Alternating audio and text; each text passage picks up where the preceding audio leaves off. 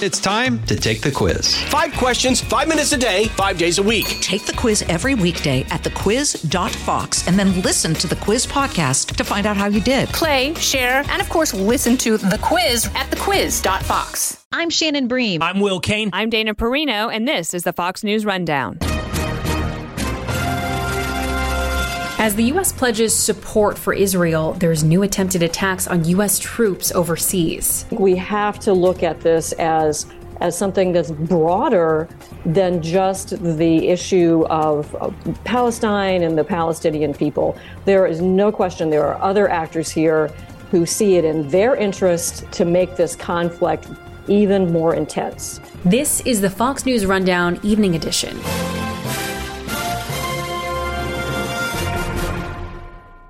Pull up a chair and join me, Rachel Campos Duffy. And me, former U.S. Congressman Sean Duffy, as we share our perspective on the discussions happening at kitchen tables across America. Download From the Kitchen Table, The Duffys at foxnewspodcasts.com or wherever you download podcasts. A new axis of evil. Senate Minority Leader Mitch McConnell made that warning on Fox News Sunday. This is an emergency. It's an emergency that we step up and deal with this axis of evil: China, Russia, Iran, because it's an immediate threat to the United States. The White House has warned of Iran's involvement in supporting Hamas. It's been about 2 weeks since Hamas militants launched a brutal attack on Israel, killing and kidnapping Israelis, bringing them back across the border. Most of those hostages are still in custody, with families begging for answers. As far as this new warning of a new axis of evil, one analyst says that there's one country to especially watch. That's an axis of evil for sure, but I'm telling you, it's China that's running that group. Dr. Rebecca Grant is a military analyst and president of IRIS, which is an independent research organization. Without China's support, it would be very different. But China is backing Russia in Ukraine. China is buying Iran's oil. China is helping North Korea with its nuclear ambitions and keeping their little economy going. So what's new is this axis of evil is being run by China. And the very clear counter argument to that we're seeing at some protests, these massive protests that we've seen around the world in the last 2 weeks, these pro-Palestinian protests, arguing that this kind of language only magnifies current tension. So what are your thoughts on that? Is that escalatory? I think calling the axis of evil is just a fact. And we see a lot of tension, but China's support of Iran, Iran's 40 years of terrorist support has done a lot to rile up tensions everywhere. So I think we have to look at this as something that's broader than just the issue of Palestine and the Palestinian people. There is no question there are other actors here who see it in their interest to make this conflict even more intense. The Biden administration even today reiterated the role that Iran has played helping support Hamas through funding, resources, things like rockets and ammunition and training as well. So really, what is the impact that we've seen in terms of Iran's involvement in the war in the last 2 weeks?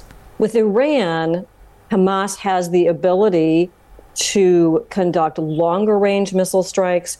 I do think Iran's Revolutionary Guard coached them in the tactics of breaching the border, killing and taking hostages. I think, Hamas without Iran's support is a very different organization, and the level of brutality, violence, and technical military capability we see with Hamas, you've got to attribute a great deal of that to Iran's support with money, technology, and tactical coaching. And when we're looking at all of that taking place, it's also worth noting the increased attacks that we have seen on U.S. forces that are based overseas, especially in the Middle East. Can you break some of that down for our listeners? Yes, and just last week, there were drone attacks on our U.S. forces in Iraq, both in the west, Al-Assad airfield, and then in the north. We were able to shoot down and disable those drones that were attacking the U.S. forces there. But, we got to remember, we have U.S. military forces all over this region. We have forces in Syria, within Iraq. We have major air bases in the UAE, in Bahrain. There's the Navy. Big air base in Qatar, also deployments into Jordan. So Secretary Austin is saying, hey, our U.S. military forces have to be ready for escalated attacks. And these are mostly sponsored by groups that look to Iran for backing, whether it's the Iran-backed Shiite militias in Iraq or the terrorist organizations that will target our forces up in Syria. This is all Iran's doing, and that's why he's warning about potential escalation from Iran against our U.S. military personnel. Now, the good news is they've been under fire a lot over there, and they will be ready for whatever Iran and their proxies dish up.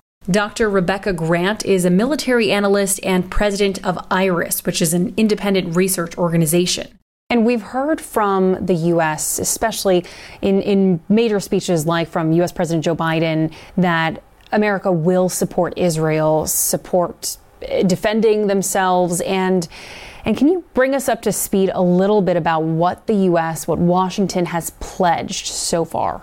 Washington has pledged 100% support for Israel, and that's taking the form of military forces in the region that are going to send a signal to Iran and others and try to keep a lid on that conflict.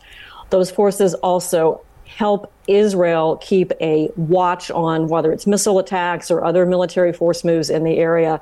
And then, of course, there is direct military aid, such as small diameter bomb ammunition the Israeli Air Force uses, additional interceptors for Iron Dome. And then along with that, we see the flowing in of some humanitarian aid. Also, I imagine quite a lot of other supplies going in, such as small arms and munitions. And then link that up, of course, with I'm sure that we are sharing as much as we can of our intelligence and surveillance of that region with Israel's military forces. Israel's defense minister today said that the country is really thoroughly preparing for the next steps in regards to the expected ground invasion. So what do we know about that offensive? So right now, I'd say in a way the offensive has already begun by Israel because they are launching fairly heavy airstrikes against targets in Gaza. These will be targets where they think that Hamas has used its tunnel system or its ammunition storage areas, command and control sites, and also, very importantly, key Hamas leaders when they can pick up intelligence about their whereabouts. So to put it in a nutshell, Israel is actually waging an air campaign right now to set the conditions on the ground. The more that they can diminish Hamas military capability with airstrikes, that will shape the task on the ground when Israeli forces move in. And what are we seeing that has been the most useful this far in deterring some of those attacks from Hamas? Well, I think Israel's Air Force right now is really kind of leading the way. Iron Dome missile interceptor, of course, that shield is up. But right now, the focus of the action is on the Israeli Air Force and the precision strikes they're carrying out. They're also doing some work with artillery and I think even some small cross-border movements. But right at the moment, it is an air campaign by Israel.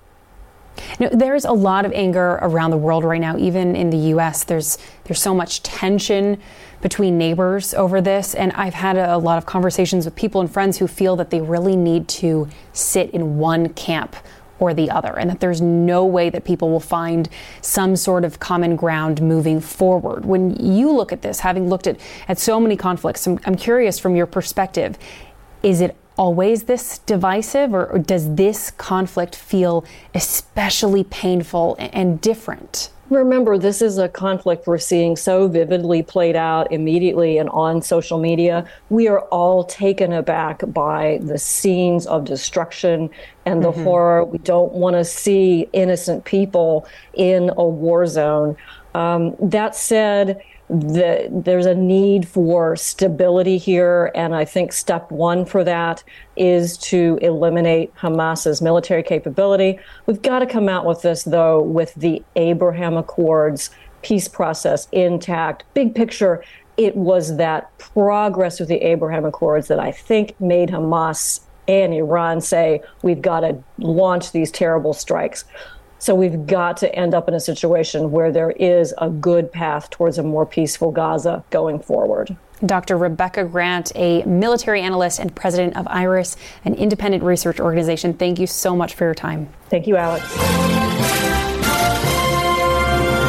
You've been listening to the Fox News Rundown. And now, stay up to date by subscribing to this podcast at foxnewspodcasts.com. Listen ad-free on Fox News Podcasts Plus on Apple Podcasts. And Prime members can listen to the show ad-free on Amazon Music. And for up-to-the-minute news, go to foxnews.com.